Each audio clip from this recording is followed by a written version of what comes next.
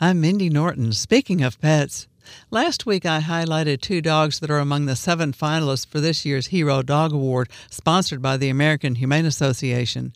Sobe was nominated in the service dog category, and Canine Hansel represents the law enforcement and detection category. Staff Sergeant Summer, a Labrador Retriever, is nominated in the military dog category.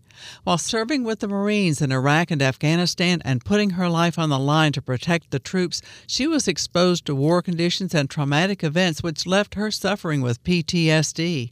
Returning stateside, she served as a police explosive detection dog in Mount Airy, Maryland for the past several years, ensuring the safety and security of Amtrak trains and passengers.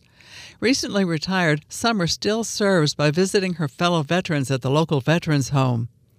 A very special beagle named Boone is nominated in the therapy dog category. With his sweet nature, you would never know he suffered unimaginable cruelty by having his hind legs amputated as a puppy. He was rescued and adopted by a family who understands special needs pets. They had him fitted with a wheelchair, and now there's no stopping this outgoing, good-natured, and enthusiastic therapy dog.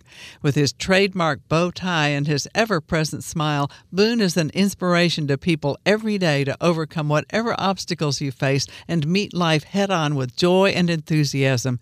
In fact, his owner has published a children's book, Bow Tie Boone, available on Amazon, with the proceeds going to Joey's Paw, an organization that helps special needs dogs.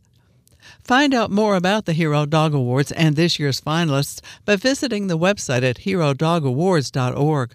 While you're there, cast your vote for the finalists you think should be America's hero dog, because some heroes have paws and salute with a tail wag when we're speaking of pets.